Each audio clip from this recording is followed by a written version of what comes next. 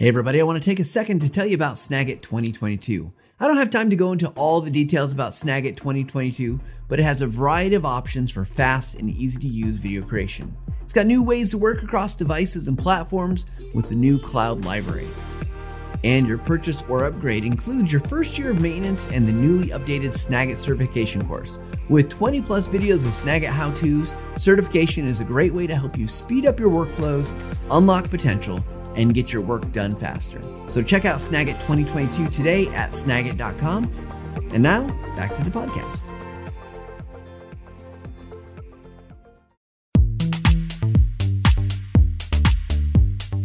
Good morning, good evening, good afternoon, wherever you are and wherever you're watching from, whether you're watching us live. If you are, thank you for joining us. And if you're listening later on YouTube, on the podcast, or wherever you're watching, we sure appreciate you being here with us. We've got, just as always, a fantastic show. We've got great conversations we're going to be having with Nick Nimmin about YouTube, about video creations, and all those things. So if you happen to be watching live, go ahead and throw your questions into the chat today. We're monitoring those, and we're going to be able to take some of those questions today. So just as a reminder though, if you are enjoying the show, let us know. Make sure you share out with us that something you've learned, something you've been able to take away from the show, because we love to hear it and we'd love to amplify that across social media. You can just tag at TechSmith wherever you are in the social world, or you can use the hashtag @TheVisualLounge. All right, with that said, let's jump in today's show. And I'm realizing all the things that it's a different time today, so things are, I realize I'm off on one thing, but we're going to introduce Nick Nimmin here just in a second. So Nick, he is passionate about the power of YouTube and online video to create and connect with an audience, expand influence, which is something we like, and to grow a business. I know people like that too. In addition to teaching others, he's grown his personal YouTube channel to over now 800,000 subscribers. That's a lot. I actually looked this up. There are about 10 countries that have about 1 million people in population or less. And so he ranks to be about the 9th largest population in the world if he were a country and his subscribers were his citizens. So he loves talk about live streaming, audience development, and growing social influence on YouTube. Nick was one of the 12 or so amazing creators that we interviewed at Video Marketing World in 2018. And you can find his entire interview on the TechSmith Academy. You know, I love listening to Nick. He's an excellent teacher. He's someone that I've gone to when I wanted to learn about live streaming, about creating videos. He's also just a genuinely nice person. I've enjoyed kind of our pre-warm-up chats with him this morning, and so grateful that he could be here with us. So hopefully you find that his videos are approachable as well. And with that said, let me welcome Nick Nimmin to the Visual Lounge. Hey, Nick. Hey, how's it going, Matt? I'm super excited to be here today. And the very first thing that I want to say is I think I'm going to start a country. Like, that's awesome. Yeah, that's great. Yeah, I'm going to start a country. Yeah. It's, you know, I was looking at the stats, like you've got Luxembourg totally beat. I mean, like by a lot. So, you know, and your citizens, we got the perfect name already. They're the Nimminati, right? The Nimminati. Yeah, that's fantastic. Yeah, I'm starting a country. As soon as we get off of this, I'm going to start looking into what I need to do to actually, you know, start a country, get into the UN and all that good stuff. Yeah, but seriously though, like super happy to be here today. Super excited to talk about YouTube with everybody that's going to be here hanging out. And of course, you know, I appreciate the opportunity to be here, you know, talking to you here about YouTube. Yeah, well, Nick, we're big fans at TechSmith of the work that you do and the videos you create, and really appreciative. We've seen some of the videos on Camtasia you've been making, and we're just blown away by what you do with them and how you really use it in your kind of your business world. But let's back up a little bit here. Let's go kind of broad, and we'll get narrow in on some of the questions. Let's look back at your history. How long have you been creating videos for, and specifically how long you've been doing videos for YouTube? So I uploaded my first video to YouTube on September 27th, I believe. So I just crossed 7 years on YouTube. So, you know, it's taken me a while to, you know, to get to where the channel is currently. But, you know, it's been an awesome ride. So basically when I first uploaded my very first video to YouTube, I uploaded it on how to overcome camera shyness. And that was because I didn't want to be on camera. I was that guy that was like, you know, hey, I don't want to be that guy on YouTube, right? Like, you know, at that point in time, you know, I'm like early 30s and I'm like, you know, I'm too old for this. You know, when people find out, you know, that, you know, I have a YouTube channel, like friends and family and stuff, they're going to give me a hard time about it. So I had all these like mental things that were keeping me from actually, you know, hopping on YouTube. And because of that, I thought, hey, if I'm going to be going into YouTube, let me share this experience and what I've learned from this, and what I've, the process that I went through and the perspective shifts that I've had to take in order to make it possible for me to actually come onto the platform in the first place. And that was video number one. And then from there, I started making just random content because I didn't know what I was doing at the time. So I started making random content, about how to be productive or how to stay focused when you're working in a coffee shop, how to do different, tips and tricks with like software and, things like that. But I wasn't really doing like the YouTube help stuff until, quite some time later. And, once I started doing that, people started asking for more of that. And that, leads us to, to here, now having this conversation with you. But as a quick side note, though, here's a funny thing for you is within my first, like, I think 3 or 5 videos on my YouTube channel, I actually mentioned Camtasia as a way that actually, I think I actually mentioned it 2 times within my first like 5 or 6 videos. One of them was about making videos without showing your face, of course. And another one might've been about, how to make your videos better or something like that. I can't remember the exact title, but I've been using Camtasia actually since September of 2014. So, like because of that, like I'm super pumped just to be here, on the channel anyway, just because I'm a huge supporter of what's going on, what you guys are working on anyway. So, so super excited about that too. Oh, that's so awesome. Well, let me ask you this, because I think a lot of people have this vision of like, I'm going to go on YouTube, I'm going to be an instant success. And you mentioned the 7 years. Before that, that first video, were you using video for other things, or was this like something like, oh, I'm just interested, I see it as an opportunity, let's dive in? Yeah, I actually came on because I was at that point in time, I was doing design work, graphic design work, and I had picked up a handful of, very difficult clients to work with. And I love creating stuff. I love making stuff and being creative. And at that point in time with those difficult clients, it was kind of taking the joy out of what it was that I was doing. And because, at that point in time, we'd put all of our eggs into the basket of those handful of clients. And it was just kind of like a situation that I was like, hey, I don't want to do this anymore. And I wanted to get out of it. So because of that, myself and my brother, who, was doing all that with me, I was actually doing it with him because he was doing it all first. But basically, we started exploring different avenues of things that we could do that would get us out of that particular thing. And one of those avenues that I explored was internet marketing. And I started seeing how people were using YouTube and talking about how easy it was to get people to sign up on their email list via YouTube. And since I was just getting into the internet marketing thing, I'm like, okay, email list is an important thing. Since email list is an important thing, people are now saying also that they're getting, traction from YouTube for it. So therefore, it's something that I need to consider if I'm trying to grow an email list. So that my very first video, I had an opt-in for an email list because I wanted to make sure that I was coming onto the platform, and if I was going to do it, that I was going to, do it for a purpose. And that purpose at that moment in time was that I was trying to grow an email list. So that's when I first came onto the platform, was with that goal of simply emails. I didn't understand at that point in time the impact that I could have through a YouTube channel. I didn't understand how a YouTube channel would impact me. And how that it would create such a huge impact just in my life in general, not just, being on the internet, but in terms of, the people that I would meet, the opportunities that I would get, just everything, that comes from, from having a successful YouTube channel. I had no idea what I was getting into.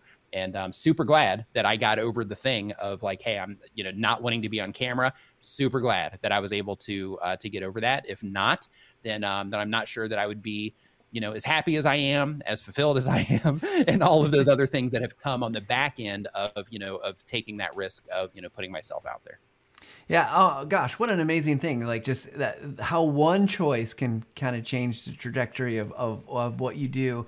It's interesting. I talk to a lot of people about YouTube, right? In terms of like, taking those lessons that I think I see you and other creators that are really awesome and bringing them to more of the corporate setting where they're not trying to be on YouTube. They're trying to make helpful content for their employees or for their customers or whatever. But one thing that people always talk to me about, like, oh, well, my kid wants to be a YouTuber. Like that's the thing. Like everyone's kid, like, I want to be a YouTuber. So how does it feel that you've reached the pinnacle of like rock star status, right? You are a YouTuber. Does that feel pretty good? I don't know. If I was young, I mean, it's awesome. It is an accomplishment. So because of that, like I know that, I'm technically in like the 1% of YouTube, so to speak. So like that part of it is awesome because it is, it's an accomplishment. And there's a lot of people that want that. So, it definitely feels great. However, like, these days, like, I wish that when I was like 18, that this opportunity was available at that point in time. But it wasn't. And I'm glad that, that I did get started when I did. And I encourage anybody that is considering it. And that's like, hey, I think that I might let my kid, have a YouTube channel, once they're old enough or whatever. As soon as they hit that age, like, let them start trying it. Because, there's a huge learning curve that you have to go through. Matt, you and I were talking before about, cameras and gear and all that stuff. Just the side of what camera do I get? What gear do I start with? What do I, start talking about my videos, things like that. All of those things, just those very basic things of just getting started, there's a learning curve with all that. You got to get a camera, figure out how to use it, or learn how to like adjust your webcam properly so that it makes everything look good and consistent through the videos that you're recording. But there's a huge learning curve with YouTube. So for anybody that's considering getting started on YouTube, I encourage you to, get started as fast as you possibly can so that you can give yourself the time that you need in order to actually get through that learning curve, which is the place where a lot of, dreams die, so to speak, when it comes to YouTube, just because, there is, there's work involved with, getting through that learning curve, and you have to, dedicate some time to, to making sure that you are, fully learning how to use your camera, or learning how to, upload videos to YouTube, or optimize your videos, or learning how to get your audience to click on what it is that you're doing. So because of that, like, if anybody's on the fence, like, go ahead and do it, because you're going to have to burn that time anyway. So you might as well go ahead and just start burning that time right now as you're going through that learning process, so that you can start getting results on what it is that you're doing faster. Yeah, I love that. So one of the experiences, I talked about my family a little bit. I've got a 15-year-old, and he's like, Dad, I want to stream my video games, which, is a very popular thing for kids to want to do. Yeah. And it was interesting. I would occasionally tune into his videos, and he wouldn't have a lot of people watching or whatever, and that's fine. But what I was trying to coach him on, I'm like, dude, you got to learn how it's not just about playing a good game. It's about all the other things that you do, the interactions, the questions, the comments, the things that you got to pull people in. They don't really care if you're good. It helps to be good, but it's like all the other stuff I think people watch for. So I love what you're saying, right? Like, you got to get into it, even if whether you're 18 or whether you're 58, right? Like, you got to start. And that's something we're big fans of here on the Visual Lounge, is that idea of starting and just getting better and better and better. So one thing I've positioned here as I've talked to a lot of people, I often say to people, like, because we use YouTube almost pejoratively, like it's kind of like, ooh, YouTuber, right? But I've often said that YouTubers are, and Nick, I'll put you in this, they're smart business people first. That's really what you are, is a smart business person. So I'm curious for you, what are the lessons that you've learned from YouTube that have helped you to be better at business? One is that, with anything that you sell, you have to understand who it is that you're selling to. You have to understand, the things that would cause those people to, respond in some way to what it is that you're doing. And YouTube, has been fantastic for really honing those particular skills, because, one of the things when it comes to YouTube is that when you are putting content up, you have to be intentional about all the things that you're doing. Sure, you can just kind of wing it, and you can have videos, that will take off, and then, you'll do fine for a while, but then everything will kind of collapse, if you can't consistently do that. So because of that, you have to go through this process and build systems around what it is that you are doing when it comes to when you record your content, how much content you record at a certain time, how you're putting it together, how you're organizing everything. All of that stuff is like one whole side of it. But the big part that applies, heavily to the business side of things is, of course, just really understanding the people that you're in front of, and the people that you are, in a business sense, the people that you're putting your products in front of, but from a YouTube sense, the people that you're putting your content in front of, and understanding, like, what is it that they want? What is it that they don't want? What is it like when they're laying in bed at night? Like, is your product or service something that, that they're thinking like, man, how do I fix this particular problem? Like, is your product or service the thing that fixes that problem? Right. And how can you use that, them thinking about that? How can you use that in a way in your marketing material, as an example for business, like on your sales page, in order to speak to them at a deeper level that will help them understand that you get the problem that they're having, so that they have a better trust in you to help them overcome that specific problem. So that's one Yeah. example. And then, like I said before, just the organizational side of things, there's a lot that goes into it in terms of just keeping everything organized and making sure that you stay consistent with what it is that you're doing and things like that. Those are just kind of like just general best practice things when it comes to business, though, because you got to be responsible. You got to, be organized and all that stuff.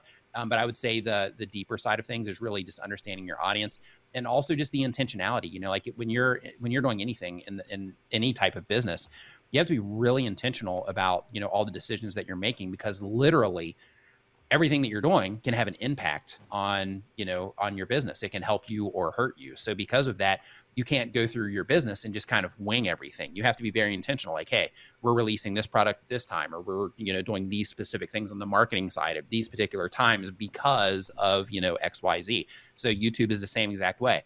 I'm making this piece of content because this piece of content is something that I'm going to be able to position in search that will then in turn be able to bring in long-term stable traffic for this particular topic. And then for this next piece of content, I'm going to publish this one because I know that this is something that I'll be able to pull a lot of recommendation traffic from. So this one will probably have a big spike, but then it'll slowly taper off over time, which means that then later I'll re-optimize it for search down the road, like those types of things. But you have to be really intentional about everything it is that you're doing, because just like in the business world, if you wing it, then you might get lucky, from time to time. But the sustainability side is really important, and you can't sustain if you're just winging it in the business world or, when it comes to YouTube. So because of that, there's a lot of crossover when it comes between, YouTube and the business world. Well, I love that, because what I'm hearing is there is no silver bullet here. You've got to have good content. You've got to be focused on your audience. You got to focus on those topics that are going to be helpful and relevant. So it makes sense. Like both things are true, whether you're making videos for your living or whether you're doing other things, selling, software or whatever it might be. So let's kind of go back to audience for a second. And I'm curious, because I know you get this question a lot. A lot of people ask, well, how do I know who's in my audience? So what advice would you give for people who are saying, hey, I want to make videos and I want to, they might have a product that they're trying to sell. We'll kind of go that route, right? I've got a product I'm going to sell. How do I know if this is my right audience for my videos? Like what would you tell someone who asks you that question? So when it comes to your actual video content itself, like the idea first, like let's say that you're using YouTube for business or for your product, right? So let's say that we extend that. So it's like, hey, we have this product and we're going to use YouTube to actually market this product. Like, what do we do? So in that particular situation, then of course, just like you would with a product, you would think, okay, like we'll just use Camtasia, for example. So with Camtasia, you have to think, okay, who would be a likely candidate to actually use our product? So we built this awesome, piece of software, and, one, what value does that give to people? What problem does it solve? And for those people, who are those people that it solves those problems? So in your case, and I'm just making assumptions here, feel free to correct any of this, but I'm just using it as the reference. But in your case, you are going to have business owners that of course are going to use the, Camtasia to make like training material, things like that. You're going to have content creators that are using it in order to, to enhance their videos or to maybe even fully make the content itself. In addition to that, you're also going to have course creators and, people that make like online courses, but aren't really in the content creator space necessarily. And they're not really in that type of, thing. So, they're going to use it for that sort of thing. And then you might also have, some people that are also just going to use it, to record ads and that sort of thing. So the people that you're actually reaching with that, you would say, okay, so for the content creators, then in that case, what type of content creator are we going for? Well, we're not going for vloggers, right? So just right by default, you can kind of think through a lot of this stuff. So with Camtasia, we're not necessarily going for vloggers, because vloggers aren't necessarily, and by vloggers, I mean people that are like running around town with their camera, travel vloggers, things like that. They're not necessarily, sharing, screen recordings unless maybe they're highlighting like a travel website on some rare occasion. So because of that, that particular, niche might not be a great fit for Camtasia. However, if you're, like people that make Photoshop tutorials, fantastic, perfect fit for Camtasia. So therefore, you would add them to your list of people that you would be trying to reach with Camtasia. And then when you're putting your marketing material together, then the people that are doing software tutorials on YouTube would be a great candidate for, okay, let's try to target these people with either content or paid marketing. And you just kind of rinse and repeat that process through every, potential thing that you can think of for the, for the type of thing that you're doing, be it, a product or service or for your YouTube channel. And then from there, once you identify like, okay, these are the people that are a good candidate for what I'm doing. So let's back this up a little bit because we did this around Camtasia. Let's apply it to YouTube also. So let's say, for example, you're like, hey, I'm making Photoshop tutorials. So then in that case, who's my audience, right? So then from there, then that's where you have to start thinking, well, okay, as the very first qualifier here, they probably need to have Photoshop, right? They're probably a Photoshop user. Two, if they're watching tutorials, they're either, you have to make the call on, am I going to be making advanced tutorials for people that are already familiar with Photoshop, or am I going to be making more basic tutorials to kind of usher in all of these new Photoshop users, right? And then you have to make that call, because when you make that call on YouTube, especially when you make that call on YouTube, that's where you say, okay, well, if I'm reaching the people that are just getting started in Photoshop, then that means the things that I'm sharing within these tutorials, they're going to, like, the experience level needs to cap out at a certain place in order to make sure that every piece of content that I'm putting out, or a majority of the content that I'm putting out, is a great fit for people that are just coming in starting to use Photoshop. So when it comes to, determining who your audience is, it's really important to, on YouTube, first, like above everything else, it's important to make sure that you first understand what it is that you're trying to get out of your YouTube channel. Like, why am I doing this in the first place? Why am I uploading these videos? Am I trying to use it for my business? Am I trying to grow a community around people that care about the same things as I do? Am I trying to get famous? Like, what exactly is it that I want out of my YouTube channel? That's the first thing you have to define from there. And then when it comes to the audience side, that's where you start saying, okay, this is what I'm trying to accomplish. Now, what type of content do I need to make to get in front of people that are going to help me accomplish that thing? So for example, if you're trying to get famous, in that case, you probably don't want to spend tons of time doing, content on some like obscure software that nobody uses and doing like, tutorials on that, because just the market cap on that is going to be extremely low. So because of that, you might want to go for something like, Camtasia or something like Photoshop or something like that, that has a, much larger audience that actually gives you that potential to get famous. Or you might not want to do tutorials at all and just jump right into like entertainment type content to where you can go a lot more broad with your audience, right? So, when you know what it is that you want, then when you start kind of reverse engineering things from that point, it can also shine a lot of light on who it is, or a spotlight, I should say, on who it is that you're actually needing to get in front of. But that also comes down to thinking, like I was saying before in the Photoshop example, like if you know, okay, hey, I'm not trying to be famous here, but I just want to have a community of Photoshop users so that I can also offer, like brushes that I can sell, brush kits that I can sell. I can offer training that I can sell. I can do those sort of things so that I can work on the internet.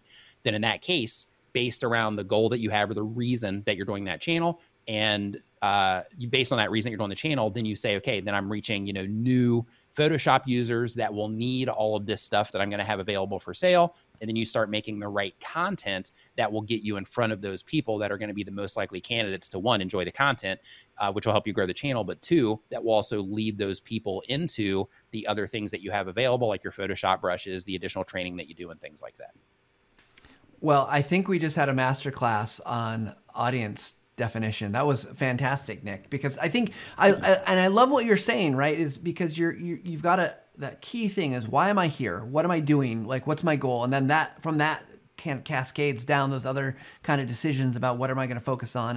And there's been some chat in the audience has been asking some questions. I think you've actually gone through and successfully answered a bunch of them, which is really awesome as well, because it does feel like once you understand what you're there for, in my case, I want to help my business grow. And then you can just start to think about what those are. Now, one question I had, and I promise I'm not seeking just free advice here. I'll take it if I can get it. But, so in those cases, so let's say a business, for instance, has a broader audience. For instance, a lot of businesses will have maybe a couple products, or, they do a product and they do a service. Do you think like your channels, should they be niche? Like, hey, we'll use Camtasia again, since that's the one you talked a little bit about, or Photoshop tutorials. I'm doing Photoshop tutorials, but now I'm really interested in Camtasia tutorials. Should that be a separate channel? Should you be focused on growing? Again, I guess it's probably about your purpose on YouTube, what you're trying to do, but like those might be very different audiences. So how do you handle kind of that the challenge of people are complex, businesses are complex. They're not usually just focused on just one thing. For the person side of that, the like when you know that why in terms of why you're trying to do it, then that leads you into the answer to that question. So for example, like I was saying before on, leading people, catching people that are just getting started in Photoshop so that you can sell like brush kits and, video training and things like that. For those people, it wouldn't make sense to all of a sudden start doing like Lightroom tutorials because you're nailing that audience. And then on YouTube will identify, hey, this is a Photoshop channel. Like the people that are watching a lot of Photoshop content are also watching this channel. Therefore, the system is going to find other people on the platform that are also, similar users, which are also Photoshop users. And the win with that when it comes to YouTube is that, excuse me, if you have like a whole channel around Photoshop and you're like, hey, I'm doing this in order to drive traffic to my Photoshop asset business, then in that particular case, as soon as you start uploading videos on Lightroom, sure, there's some good crossover there because you have the Adobe Creative Suite. So there would be crossover there. So let's just go extreme. Let's say that you have Photoshop tutorials. And then from there, you're like, hey, I'm going to start showing people how to use like Logic Pro, right? So something that's a little bit, different. Then in that case, the problem happens when you start publishing some of that Logic Pro content on your channel. Then in that particular case, the system is identifying that, hey, this is, for Photoshop people. You start publishing the Logic Pro content. And then, even though some of those videos might do well, the problem is when YouTube initially starts showing that content that you publish to the core audience, which is the people that are most engaged in what it is that you're doing, then those people, a lot of them might not even have Logic. They might not even have a Mac, which is the only thing that Logic works on. So because of that, when YouTube is testing your content against those people and they don't respond to it, then that video can pretty much die because the initial people, the people that are most involved in what it is that you're doing, are the people that the system is detecting is the most likely to enjoy that content at that point in time. If they don't click on it, they don't respond positively to it, then the system will pretty much demote that content and just stop showing it to people. So because of that, when it comes to YouTube specifically, it's really important to make sure that you're nailing it in terms of the audience that you're reaching and that you're really keeping their interests in mind as well. That's why it's important to make sure that you know that why, so that you can make the right content that will get in front of that right audience. Because if you start mixing things up, that's where it kind of complicates everything just based on how, YouTube's algorithms work. Because when you start, diversifying your content into different extremes like that, or into things that aren't really that laser fit for your audience, then you can run into that kind of problem to where you might be able to rank a video in search, but in terms of, when you publish that video at the time of publish, then being able to fully tap into the recommendation features, you're kind of working against yourself. And a larger problem happens as well. So let's say that you build up your Photoshop channel. We should have done this around Camtasia. That would have been more appropriate. But we're keeping it fair, right? Like, we can draw the conclusions here. But let's say that you build up, that Camtasia, or that we'll switch it now. So let's say you build up that Camtasia audience, right? That are watching your Camtasia tutorials, like Lon Naylor, for example, because he's in here and I love Lon. By the way. He actually is the person that introduced me through his Facebook group to Camtasia, actually. But basically, when you're publishing, that Camtasia content, and then you add the Logic Pro content in there, let's say that YouTube initially starts showing it to people, and it just shows it to the right people, and they start responding positively to it. And the next thing you know, that Logic video goes like semi-viral or viral compared to the other content on your channel. Then guess what's going to happen? You're going to not necessarily break everything else, but you're going to start complicating everything in terms of who is the exact fit for YouTube to show your content to when you publish it, right? So then you start creating, deeper problems within YouTube in terms of who the right candidates are for your content when you publish it at the time of publish. So, so because of that, making sure that you are, really intentional about, one, what it is that you want, two, who it is that you're making the content for, making sure that you're very intentional about both of those things, and that you're willing to commit to those things for, for the near future, so that you can, give it the full opportunity before you consider, or you can give it a full chance, I should say, before you consider, diversifying what it is that you're doing. Yeah. Well, Another awesome answer. So just real quick before we get into our next question, I just want to let everybody know I've got some questions here. We're going to ask them in just a couple of minutes. If you got any more, put them in the chat. Jesse will make sure we get them so we can go through them. Nick, I want to share some data with you. We did a study. We've done it in 2013, 2016, 2018, and we just did it again this year. And it's about video viewer preferences. And these were people that we asked them to think about instructional and informational videos. So we're not talking entertainment here. Let me just find a way to get this shared here. And I think you should be able to see that. And this question, yes. One of the questions in the study, there's about 900 people that took this. Jesse will share the link out. We can give it to everybody so they can go download the full report. But the question was, think of a most recent instructional informational video reviewed. What made you click on that video? And a couple things I want to talk to you about. For number one, it said the description matched what I wanted to learn about. The title, and this is number 3, title was interesting or intriguing. And I think there's probably thumbnails way down there. So, but those are some things that, like, as someone, I know these play into YouTube, right? Titles, thumbnails, descriptions. What makes, like, how do you make sure you're getting good kind of topics, or not topics, because we got our topics decided, let's say we go through the process you just talked about. How do I know, make sure I'm optimizing those things for whatever it is I'm trying to create, whether it's Camtasia tutorials, Photoshop tutorials, whatever, how do you get good at that? Because it seems like what I think might be good, maybe YouTube or the internet, so I'm guessing, what have you learned through that process of figuring that out? Because I'm guessing you've been fairly successful at doing that. The first thing I want to say is the people that replied to that were not honest in their reply, because at that very top one, it says the description. So their interpretation of the description might have been title, but because you had that title that's a little bit lower, and they saw that because they don't know what the description says until they actually click on the video itself. So because of that, like all the people that answered that one at the top, unless they misinterpreted the description as title, then right out of the gate, flawed. Well, it could be. It could be that they weren't watching on YouTube, so we weren't restricting them to just YouTubers. So they could be watching on a company website, an internal website. We just asked them. Yeah. So, but I think on that one. Yeah. No. But I think it's a great point, right? Because I think especially in public world of YouTube, particular, probably even Facebook and things like that, the title is the kind of the first indicator. Title and thumbnail, I think. It's title and thumbnail are kind of rule of the day because that's what you see. Like I scroll through YouTube enough. I know how many thumbnails I see that I pass by because it's a crappy thumbnail, or how many titles I'm like, I don't think that applies to me. but I guess I saw that and I was like, but I didn't know that it wasn't on YouTube. So my apologies, my bad. Bad on that one. I think it's good. It's good to question the data, right? Always question the data. Totally. So when it comes to coming up with the topics, let's say that in this case, TechSmith is fortunate that they have an audience that they can actually poll against. Same exact thing with like their YouTube channel, 77,000 subscribers. If they post a poll, there's going to be a certain amount of people that respond to that. If I post a poll, I'm going to have a similar thing. Same exact thing on Twitter. However, if you're starting and you have none of that, you don't have anybody following you yet, and you're trying to figure out, okay, this is the people that I'm trying to make content for. What type of videos should I be making for them?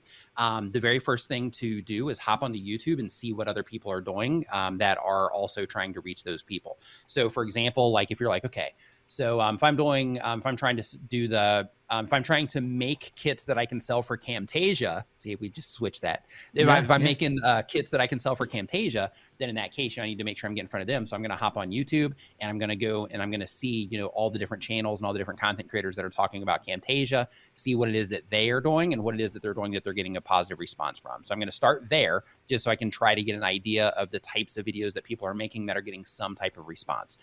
The next thing that you could do, of course, if you're trying to come up with ideas is, of course, you can hop on like Reddit or Facebook groups around the subject matter that you talk about and start asking questions. Hey, what are your biggest problems around this? What are the things that you have trouble with this? And you're going to start getting tons of feedback that you can start using some of that as ammo, so to speak, for your content that you're going to be publishing.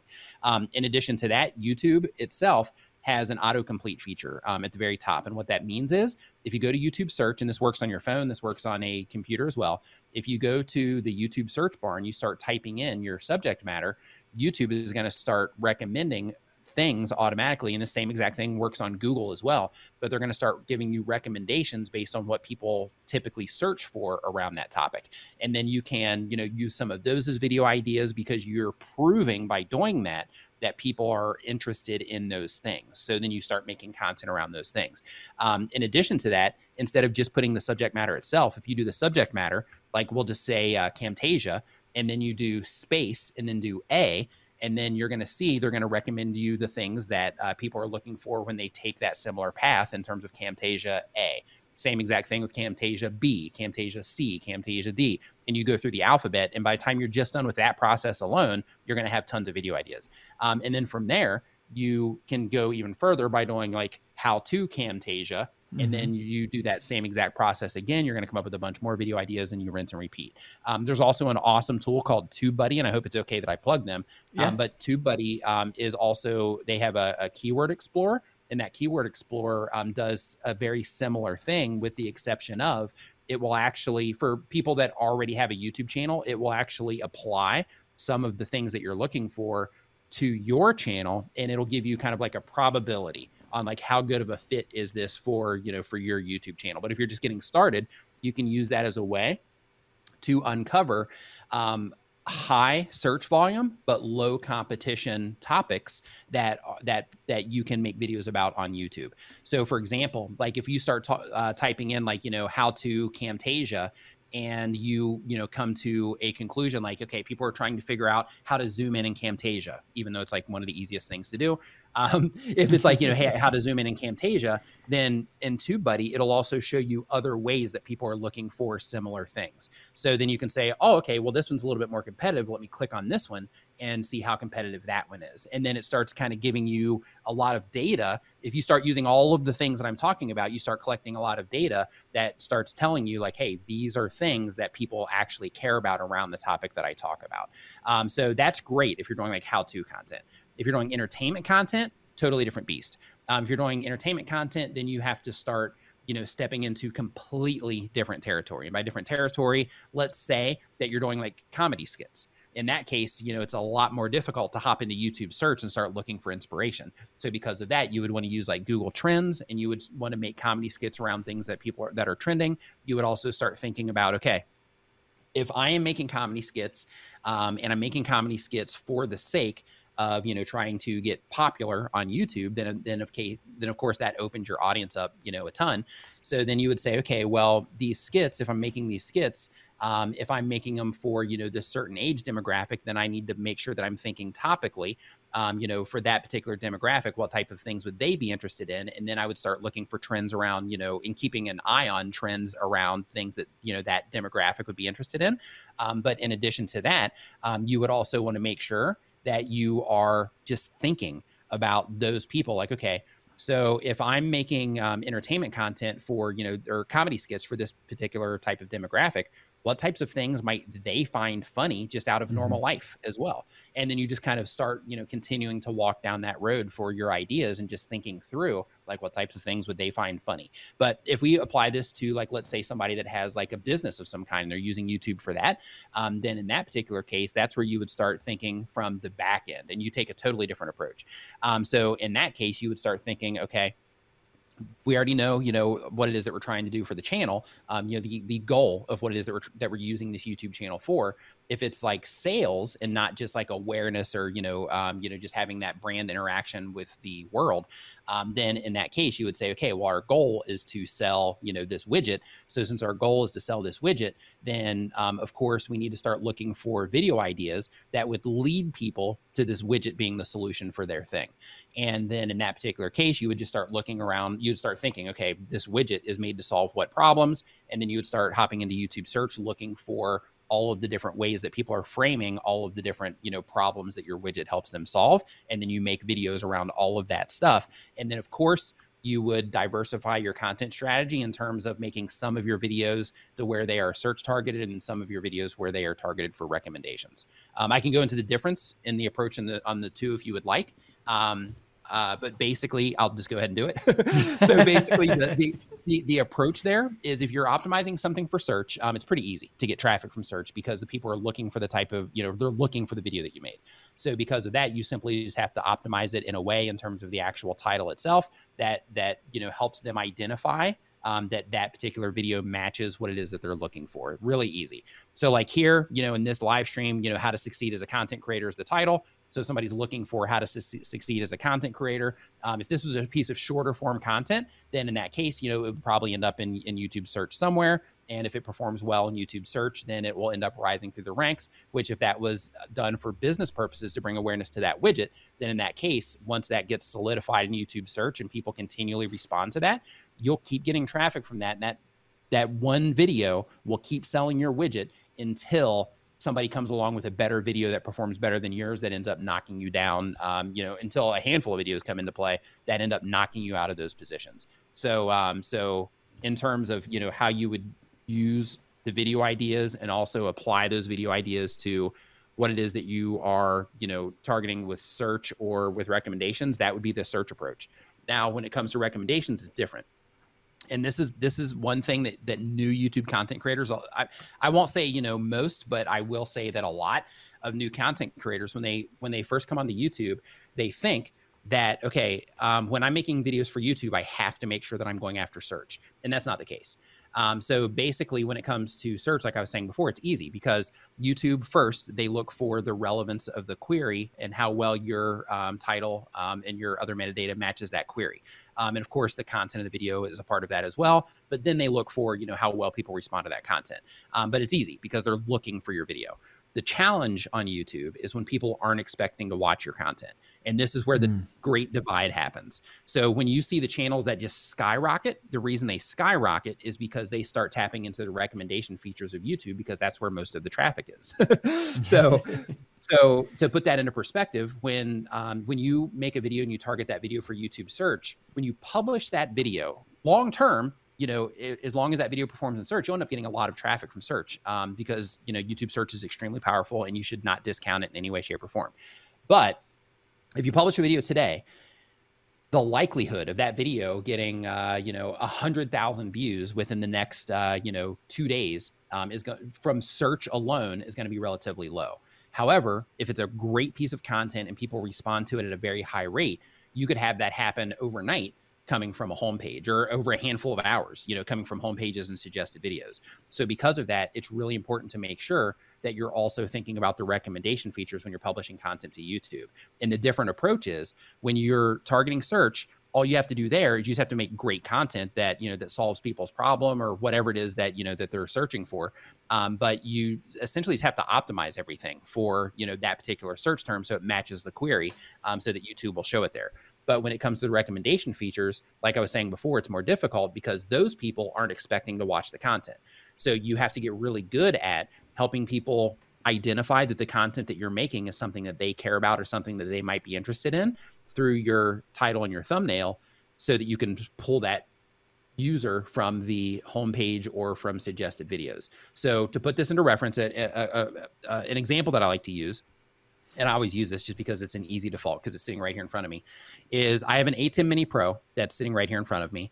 And with that, if I was making a search targeted video and I was showing people, how to set this up, or I was just talking about, this A10 Mini Pro that I just got, then in that case, I would make it something along the lines of, A10 Mini Pro, ISO, maybe I make it a review, or maybe I do, A10 Mini Pro, ISO, 10 things you need to know to get, the full use out of it, right? As an example for search.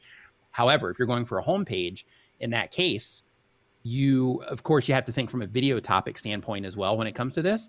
But another thing you got to think about is if I'm trying to pull traffic off the homepage, then I simply need to help people identify that this is something they care about. So in that case, in that particular example for the A10 Mini Pro, I might hold up the A10 Mini Pro, make sure they can clearly see that, and then say something like this device changed the way that I live stream, or this live streaming device completely changed how I do my live stream, something like that. So then in that case, you're helping the person, which in that case would be a live streamer, identify that content's for them by putting the live stream thing in there. You're showing them the the device, but instead of saying like, ATEM Mini, Pro ISO, whatever review that's kind of boring, for a homepage, you're like, hey, you're making this claim like, hey, this completely changed the game for me, right?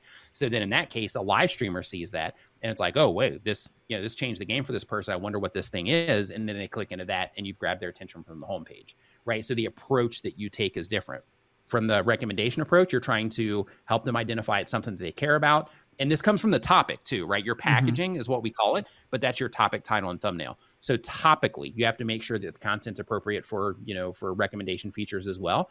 But the idea is that you help them identify it's something that they care about. And you do that by using, the imagery, which in this case, I would focus more on the ATEM Mini Pro in that case, instead of focusing it on me or focusing it on, a live streaming screenshot or anything like that, because I'm trying to bring attention to, that particular device. So it's like, hey, what is that? They read the title, this thing, changed the way that I stream or whatever, right? So the approach that you take is different if you're trying to tap into recommendations compared to search. And I know I rambled on quite a bit there. So if I lost track of what I was saying there any bit, or if that was confusing, please let me know so I can kind of patch it up. No. I have a to-do list now to go back and rewatch this and think, okay, how do I change some things that we're doing to make it even more successful? But I mean, this has been fantastic. Nick, I did say we'd take a few questions, and I want to get to those questions. We also got our speed round coming up, so we're sitting about 15 minutes here. So one question that came up. No hurry. Got as much time as you need. Well, if we go long, we go long today. We are way ahead of schedule because we normally stream at 2 p.m. Eastern time. So like I got all day. Just kidding. We won't go that long. But Chrissy Kudovan was asking, what would you consider successful, or what would you consider a successful, unquote, YouTube channel? For you, is there some definition? Is there like a numeric metric? Is it just if you feel like you're achieving that initial goal that you set up? How would you go about defining success on YouTube? That's it. Like what you said on achieving that goal. So, through a lot of questions like that, knowing what it is that you're trying to do is kind of like a default thing that you can fall on, because like when you know what it is that you're trying to do, your channel's successful as soon as it's helping you move in the direction of accomplishing that thing. But then once you accomplish that thing that you intended from the YouTube channel, then you've achieved that goal fully, and then your channel is fully successful. In terms of, how success is defined, some people will tag it to a number. Like kids will typically be like, oh, hey, if you don't have 1 million views on a video, then you're a loser, right?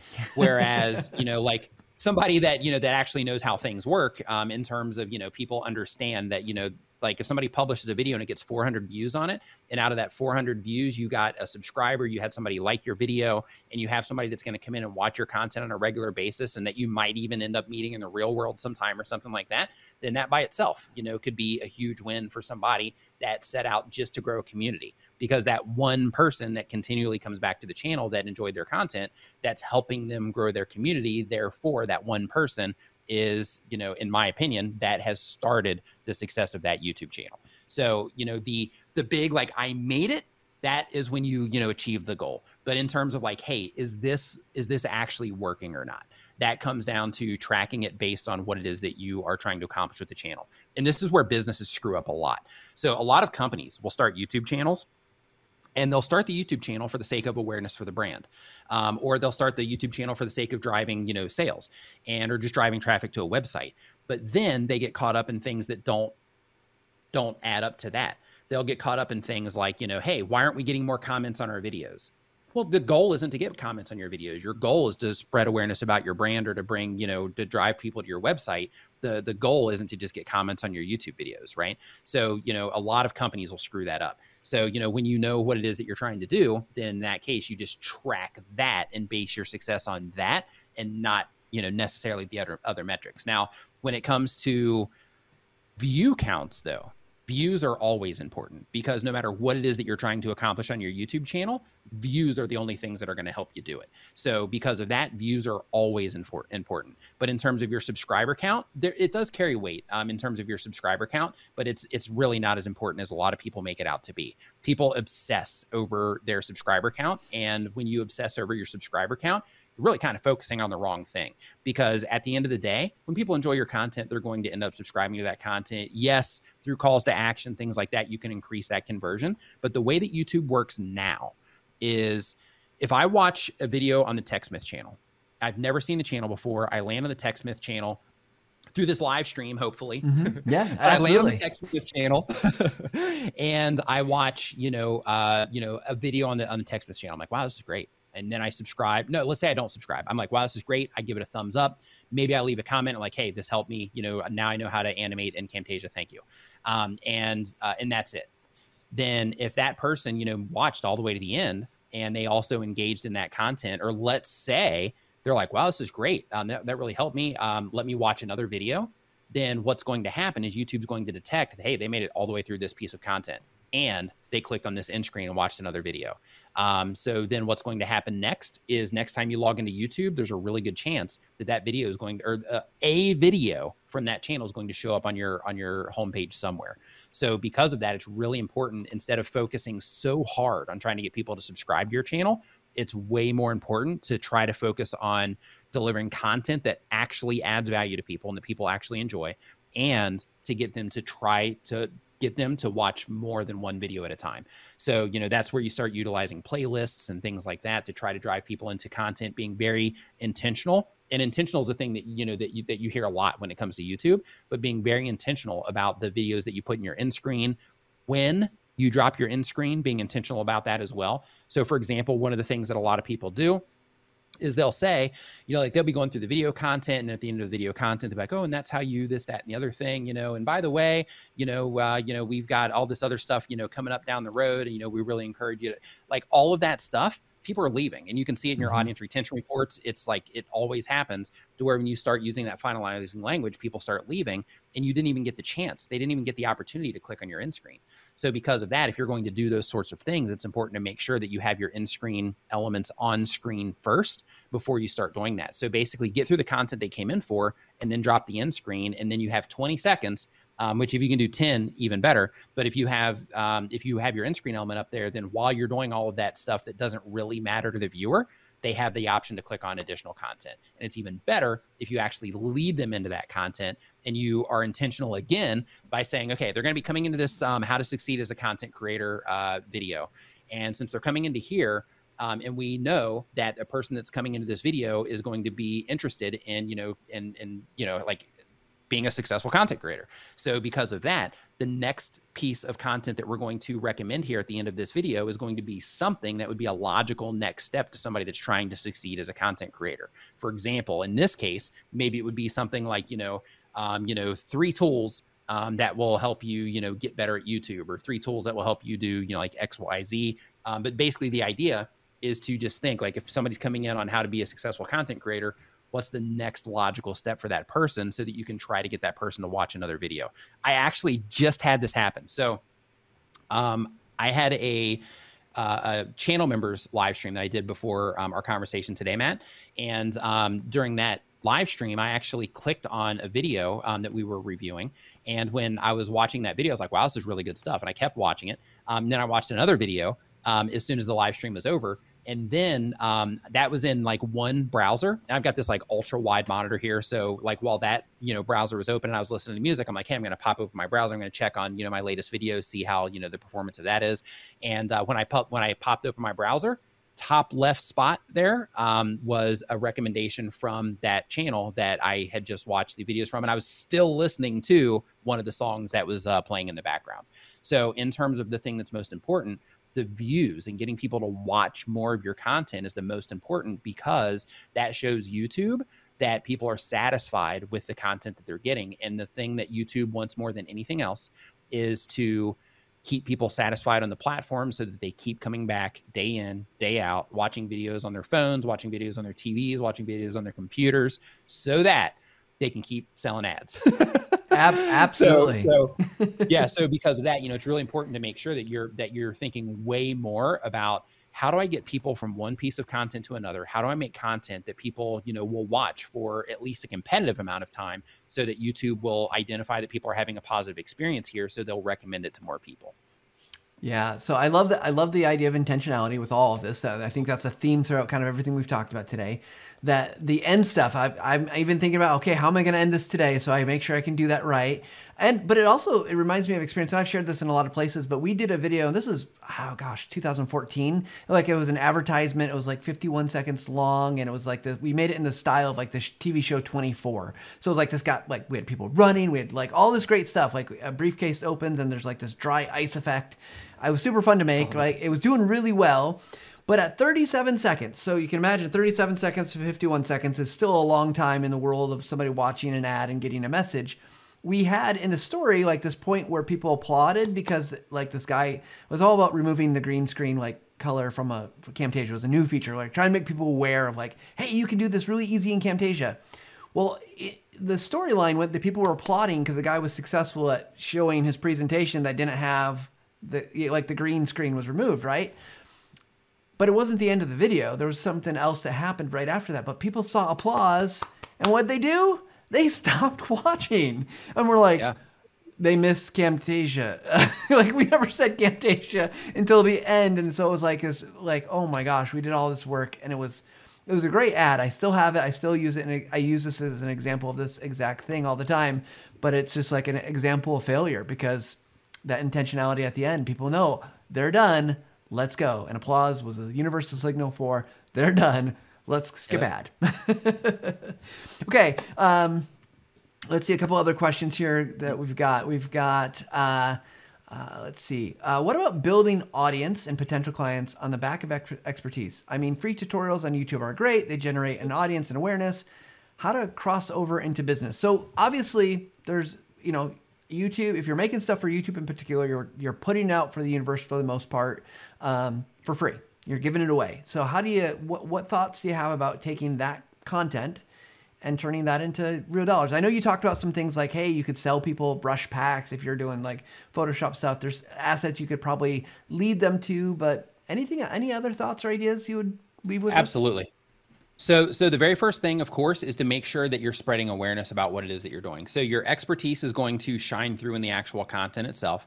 But for the things that you have available, if you're wanting, like if you have a product or service, the things that you have available, you have to make sure you're spreading awareness, but you have to do it in a way that's non-intrusive and to where you're actually like leading people into that stuff, but you're also just letting them know it's there.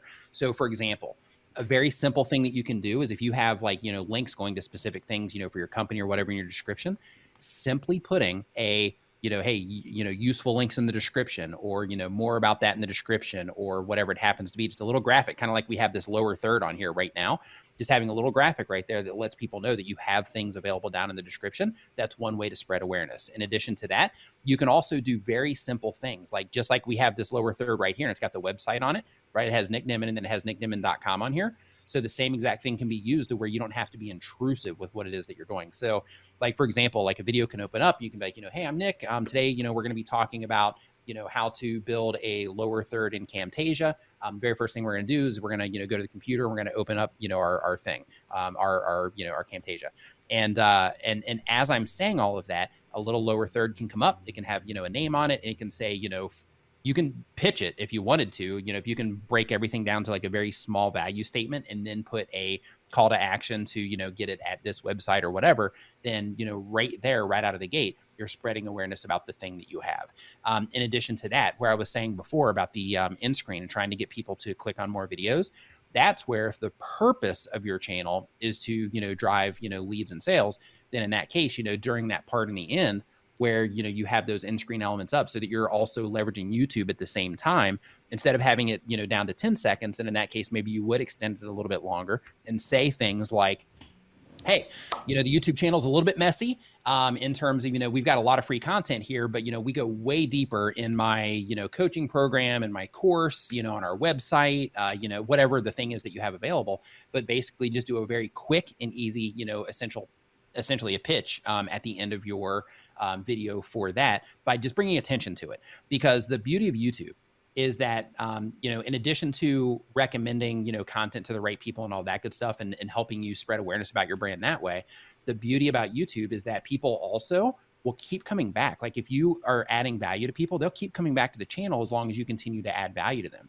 So because of that, you don't have to make a sale from every single video from every single person that watches that video. All you have to do is just keep focusing on delivering excellent content to them that continues to add value. And people are going to get familiar with the things that you do through little subtle details. Through, of course, through like the lower thirds, having your, website on there. People might watch 10 videos before they even realize that you have a website on your lower third.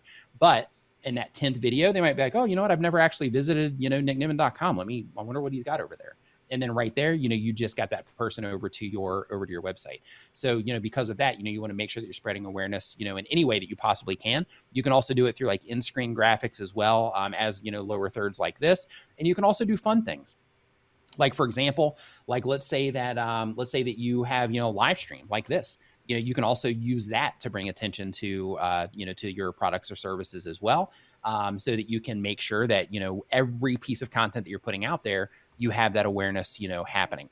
And then, of course, you can also take the marketing approach, which is because that's the content creator approach, right? To where it's like, hey, I'm just delivering tons of value here. And since I'm delivering tons of value here, people are going to keep coming back to the channel. And I'm going to use that as a way to continue to spread awareness about, all these different things. So that's the content creator approach. Now, if you take the approach of like the marketer, then in that case, it would be a little bit different, because then your videos would lead people into, hey, I've got this, guide or this thing that you can download in order to get it. I've got a link down in the video description, click on that. And then, you can go and download that specific thing. And then there, you're just being a lot more aggressive because you're taking that marketing approach. You have your website set up to where, you can have an opt-in on it to where you can drive people into, that particular opt-in, and you can start email marketing to them to eventually lead them into your product and service that way as well. That's the marketing approach. And then, of course, you have the fun things there as well, to where you can get them like pixeled in, if they're, so you can start, remarketing to them on Facebook since they visited your website, things like that. But you can start, doing more advanced things there from the marketing side, if you take that approach. But at the end of the day, everything, when it comes to any of this stuff, podcasting, live streaming, uploading videos to YouTube, like if you're trying to use it for business, it really comes down to just making sure that you're making the right content that's going to get in front of the right people, like we talked about before, that will lead them into your product or services that you offer. Yeah. Yeah, absolutely, man. I'm feeling like there's just so much good information. Speaking of, checking out nicknimmin.com, I'm sure go check out Nick's YouTube channel. I'm going to be the marketer here for you, Nick. This is awesome. So our good friend Gord Eisman, Gord, is asking a question. So Nimminati, the name Nimminati, that actually came from Gord. So Did we're it in a really? live stream. Yeah, so we're in a live stream. We're talking about, because, on the branding side of things, like, having a name for your community is like a really big, part of that. And like, I was like 3 years in at the time, and I've like I was like, hey, I'd love to have a name for the community. And we were talking about, me and my brother D on one of the live streams, and the people in the chat were like, just throwing out different names and stuff. We're just trying to come up with something. And Gord mentioned that. And then from there, it was like, everybody in the chat was like, oh, that's awesome. That's awesome. We saw it. We're like, oh, that's great. And then we've adopted it ever since. But thank you, Gord, for that. So my first experience with Gord is we met at TechSmith held this really kind of a small event at our campus a number of years ago. I think it was a screencast. Either it was Screencast Camp, or we changed the name at one point to Camptasia. And Gord was there, and I got to do some one-on-one, answered Gord's questions on Camtasia and stuff like that. So Gord, we know Gord for a long time. He's fantastic. So his question, actually, is funny you mentioned community, is we're going to ask the community one. He says, Nick, how important is the use of the community tab to grow your channel? Any tips on using community tab? Now, this is obviously for anyone who's listening. This is a very YouTube specific thing. There's this community tab. I'm guessing there's lessons that apply across other tools. But Nick, what do you think? How should we be using community tabs? So community tabs will show up on home pages. They'll also show up on mobile feeds as well. So because of that, you can use your community tab to pull people back into what it is that you're doing. So let's say you publish a video. When you publish, let's just skip publishing a video. So let's say that you have an old piece of content in your channel. People loved it. Then in that case, you can share that video in your community tab to kind of bring some new life to that content, to spread awareness about that content that other people enjoyed to the audience that has, just started being involved with what it is that you're doing recently. So you can use it as a way to pull people back into what it is that you're doing. Now, when you are doing that, just as a heads up, it's important to not necessarily look at the engagement of that particular post when you do that, but more so to go to the video itself and look in the analytics of that video and see how that share impacted that particular video. So instead of looking at the engagement, because those posts are usually the lowest engagement. So instead of looking at the engagement for it, then, you want to make sure that you're looking at the result not necessarily the engagement of the community post itself. In addition to that, you know how we were talking about audience before and how important it is to understand who you're making content for. Another thing that you can use your community tab for is to better understand those people as well. So for example, asking people little questions. Hey, do you drink, decaf coffee or caffeinated coffee, right? You can ask that question, or you can ask a question that's a little bit more specific. Like in my case, I might say something like, hey, what's the biggest struggle that you currently have on your YouTube channel right now? And then I'll get a huge list of problems that people have. And then I can say, okay, a lot of people are having this particular problem. So then I'll make a video about it. And when I make videos about those, they always do well. And they do well because, those people that are speaking in that community post are the people that I'm trying to reach. But there's a bunch of other people like them as well that are also having similar problems. So, because of that, being able to use it that way to just get a deeper understanding of, the things that your community or the people that are interacting with your content, that they are having trouble with, and things like that can help you make better content for them. Even little details like, in my world, so to speak, we have the whole YouTuber identity, right? To where it's like, hey, hey, I'm a YouTuber. I'm a, YouTube, I make content for YouTube, therefore I'm a YouTuber. And a lot of people identify as that. So because of that, I'm like, okay, this is how we identify. So I'm curious, do you identify as a YouTuber or a content creator? And I made a community post about that. Come to find out that a lot of people actually, identify more as a content creator that are watching my videos, or at least the people that interacted with that post, they identify more as a content creator than they do just a YouTuber. So then what that does for me is that tells me, okay, well, some of my content, when I put it out, I normally just say like YouTuber, things small YouTubers need to know. But now that I know that there's a lot of people that also identify as a content creator more than a YouTuber, now I can actually use that language when I'm writing my titles to help better connect with them and to help resonate with them better in my titles, because then I can communicate with them in the way that they identify with most. So, using your community tab in that way for just deeper insights for the people that are watching your content can also help you grow, because then you start to understand who it is that you're making content for. You can start to understand the problems that they have. And in addition to that, you can also figure out other things. Like, for example, my live streams. So like I asked, there's some posts that I have in my community feed to where I'm like, hey,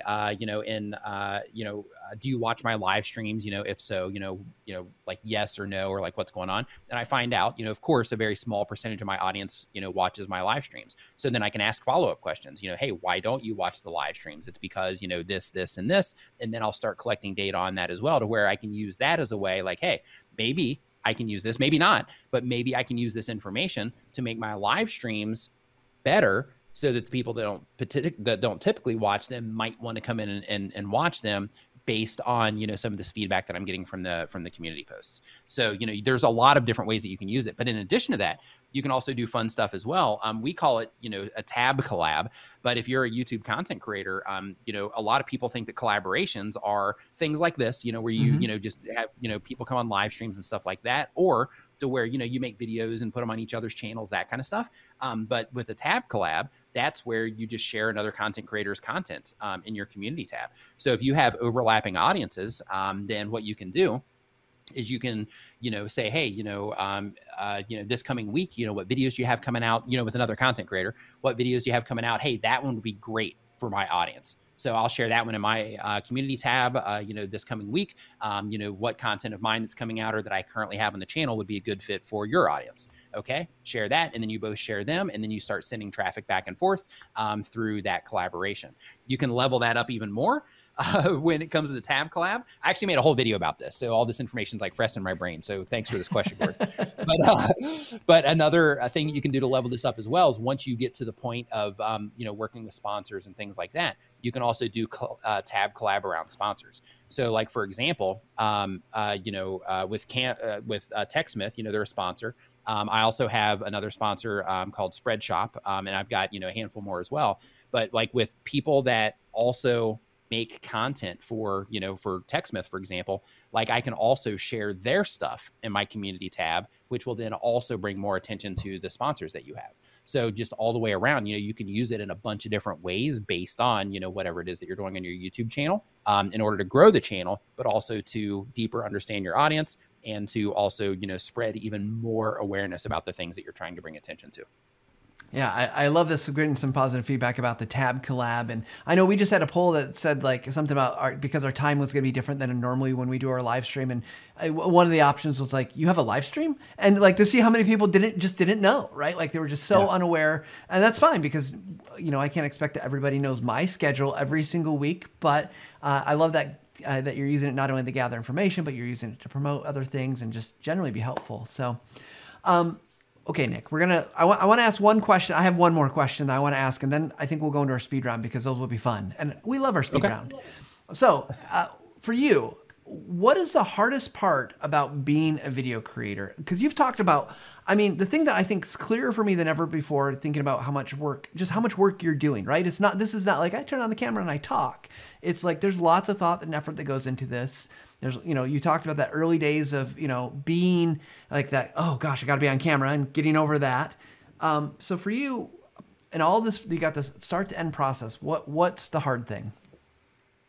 The hard thing for me is that, and this is going to sound a little bit outside of what you asked, but I mean, it's still the same. Yeah. But the hardest thing for me is that because of the importance of making sure that you're serving the audience that you're trying to target, it's like I feel a little bit limited because I know just through testing on my channel, I know that if I publish a piece of content that's like a little bit more advanced, that people just don't respond to it as well. So because of that, I have to make sure that I'm continually putting out content that is, just strictly like, hey, if you're getting started on YouTube, like this is the stuff that you need to know. These are all the, tools and techniques and strategies and all that stuff that you need to know to, to get a foothold here so that you can, kind of set yourself up with a solid foundation. But then as soon as I start getting into more advanced stuff, like, using the grouping feature and using playlists and, different ways and things like that, as soon as I start getting into that kind of stuff, then people, just tune out in terms of like audience retention and just the overall response to the content. So for me personally, that is kind of the issue for me because, like I would love to, make some, and I actually do this and I use my live streams for it. So I need that outlet and my live streams are my outlet for that. So basically like I live stream every Saturday at 9 a.m. Eastern, shameless plug there. But basically with the live stream, like I use that as an opportunity to talk about things that I can't normally just talk about in videos and to explain things a little bit deeper because, when it comes to YouTube, like audience retention is so important that you have to be really careful because if you start going, down a path that's too deep, so to speak, then the deeper that you go, the less people are going to, understand what it is that you're talking about, one, which means that they're not going to get value out of what it is that you're doing, which means that, that they're going to just end up tuning out completely, which means that the overall performance of that video is going to take a hit for it. So, so because of that, like for me, not being able, I'm able, but I always make sure that the content that I'm putting out, that it's going to, perform well for my type of content. And when I start going down that road of trying to get into more advanced things, then that's where, everything gets tripped up on the video side. But on the live streaming side, I'm able to let some of that stuff out. But on the video side, like that limitation, I'm going to call it a limitation. I mean, I could publish the content, but just, historically, those videos just don't do as well. Well, I think that's fair because I've been at TechSmith for 15 years. I started off making tutorial videos on Snagit and Camtasia, and someplace along the line, I picked up this role where I'm doing a lot of this and talking about. I go out and speak at conferences and in webinars and things about video. And I talk about the same stuff over and over and over in different ways. And I find ways to make it interesting and unique. But I know that feeling. Sometimes I'm just like, do you know what I really want to do? I just want to dig in and make something really complex and difficult and talk about that. But that's not what most people need. And so I understand that feeling of an outlet. And unfortunately, I get to talk to really awesome people every week. So it makes it really fun to be able to have these conversations, even if it's not the super, super deep stuff. So. Sure. Well, and really quick on that note, though, like I think, like you were saying about how you have to come up with different ways to, to do things and make things interesting and stuff. Like for what it is that you and I do, like I think that's where we get to kind of flex our creativity because, we can't really necessarily do. I mean, technically we could make different types of videos to illustrate the same thing, and that would be a way to do it. But in terms of, being able to make, the same type of content, but being able to flex our creativity in a way to where it's like, okay, we're going to take the same subject and we're going to explain the same subject. Like, how do I explain the same thing in, like 100 different ways so that people, at different levels can make sure that they, get good takeaways from it. And, and so that the people that watch the content on a regular basis don't get bored. And so that it actually is fresh when you're talking about it, instead of it coming across as something that, that you're kind of rehashing. So like, I think that that's where, for you and I that make this type of content, I think that that's where, our creativity really gets to, gets to come through. All right. And simplifying things too. Like, how do I make this as easy as possible? Like that's a challenge. Like how do I explain this in a way that the largest amount of people will be able to like fully pick up and apply what it is that I'm talking about. So I think that's the fun part of it. Yeah, getting people to understand it from their nuanced position, right? Oh, I do this. Yeah, how do I understand it here? So yeah, there's so much there. So here's what we're gonna do. I see there's another question that just came in from Bite Size. I think it's a really good question, and but we're gonna put it into speed round. So let's go ahead and jump into the speed round questions.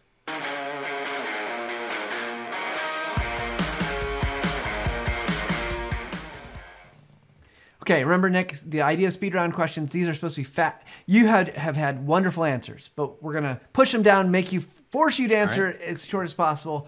First question I want to ask, is there a secret sauce to YouTube? And if so, what is it?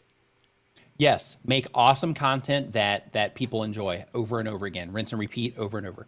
So the algorithm on YouTube, the algorithm follows the audience. YouTube tells us that crystal clear in the Creator Academy. They literally say the algorithm follows the audience, and they say, instead of worrying about what the algorithm likes, think about what your audience likes. And if you make that and they enjoy it, then the algorithm will follow. What that means is if you make great content for people and you're adding value to people, and value is interpreted in different ways. It can be entertainment, it can be gaming, it can be, help content like we make, but like, the people have to be getting value from what it is that you're doing. But if you make good content and people enjoy it, YouTube will find other people like those people that are enjoying it and show your content to them. So just focus on making great content, and you can use your audience retention reports inside of your YouTube analytics in order to see how good your content is. In terms of how people are responding to it, your audience retention reports are a second-by-second graph on how people respond to what it is that you're doing. But basically just make great content. And of course, you got to learn how to get people to click on it.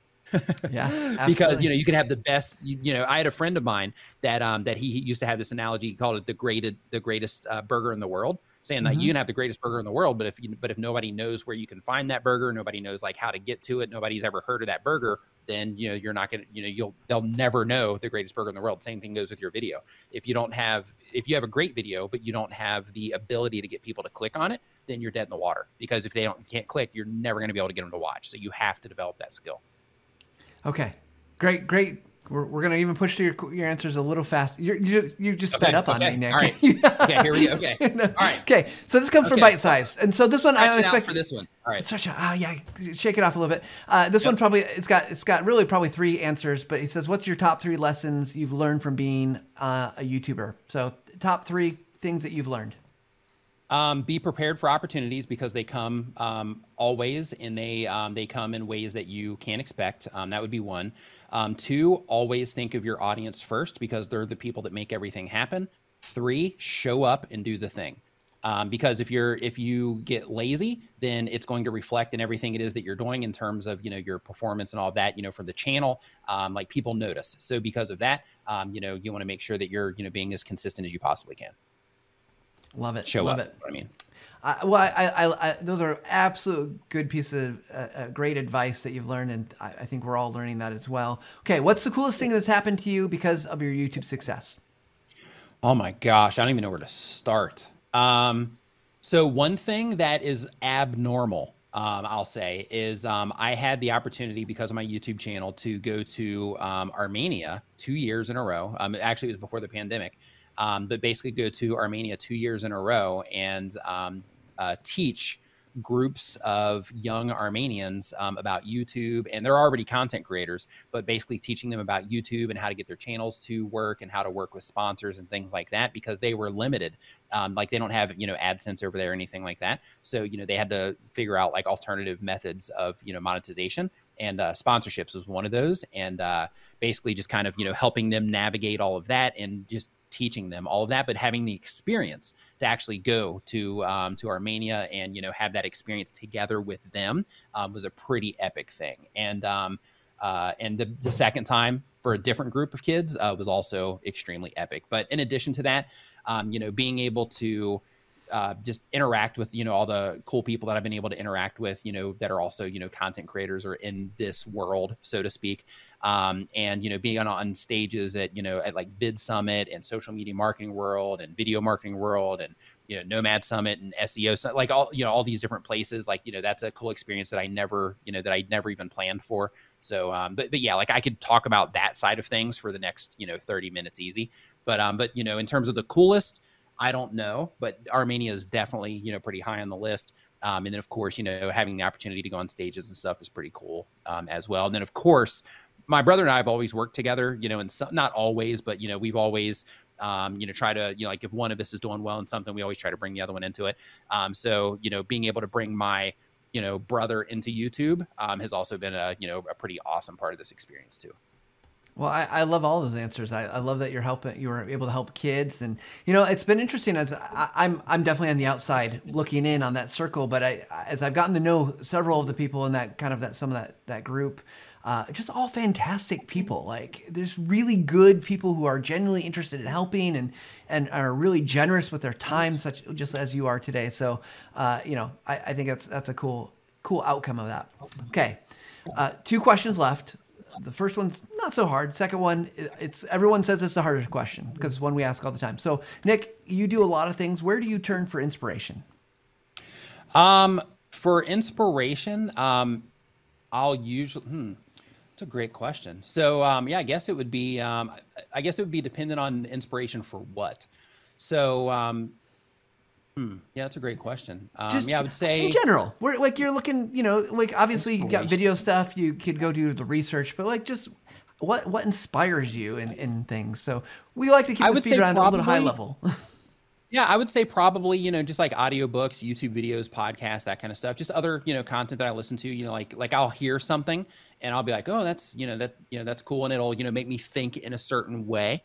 So, I would say, just content in general would be the thing in terms of inspiration. Yeah. That's a tough one. Yeah. Fill the bucket. Okay. We'll see if this one's tougher. Last question is, what's a question you'd like to ask me? I've asked you tons of questions today, so you can return the fire. So with you, if you were not making content for the TechSmith channel, would you make content for YouTube on your own? And if so, what type of content would you make? Gosh, that's a tough question because I've been doing this for so long. It's hard to, like me and TechSmith, I think I've merged with them in some degree. So it's really hard to think about that. I think had I not worked at TechSmith, I'd be much less likely to be willing to make content like this, right? Because I wouldn't just have the experience, and I think it would have been much like you. I maybe would have been hesitant to be on camera. I'm also not 18 years old, so there's a little bit of that hesitancy to put myself out there. But if I were to leave TechSmith today, like they kicked me out and said, hey, you have to go do your own thing, I would definitely make content. I would probably still focus on video because I've spent 15 years of my life talking about video and talking about getting better. My background's instructional design, learning how to create training. I'd probably go start thinking about how to do that. But yeah, I mean, I don't think I'm an entertainer. I'm not in doing this to get famous. So I'm thinking through those questions. Like, what would I do? My goal is to help people, and I'd be fine. I'd be looking for ways to help people, whether that's through my faith community or through using how you can use video and whatever you're doing, or maybe there's something else there. But I think one of those, I would be trying to help people. So yeah, whether it's video or writing or, doing something like that's a creative outlet like that. Absolutely. Nice. Yeah. That was way easier than the second question, by the way. Okay. Yeah. Like that was easy. Yeah. Well, Nick, that's solid, though. It's solid. Just helping people. That's good. Yeah, really I think that's why I feel very lucky to do this job, right? Because I get to help people. We just did this awesome event. We had about 9,000 people sign up. We called it Level Up, and we just talked about how people can communicate better in the workplace, right? Using video and using images and screenshots and things like that. And it's just so fulfilling to hear people say, "Oh, that was useful." Like that makes my day. Like, "Oh, I actually learned something."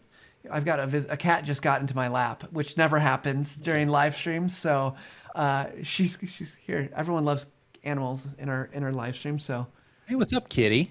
Hey, kitty. Nice. So anyway, so it's been, that's the thing, that helping people is at the core of who TechSmith is. And it's really, that's why I think I've been at TechSmith so long, is because it's like, I know what makes up my kind of DNA, and that's at the heart of it. So just helping people be successful and whatever they're doing. So Nick, you have given us way more than I would have ever expected. Not because I don't think you're that type of person, but just because I'm very grateful for the time that you've spent, the answers, the depth that you've gone into. This has been fantastic, and just wonderful to be able to chat with you. And there's calls, likewise.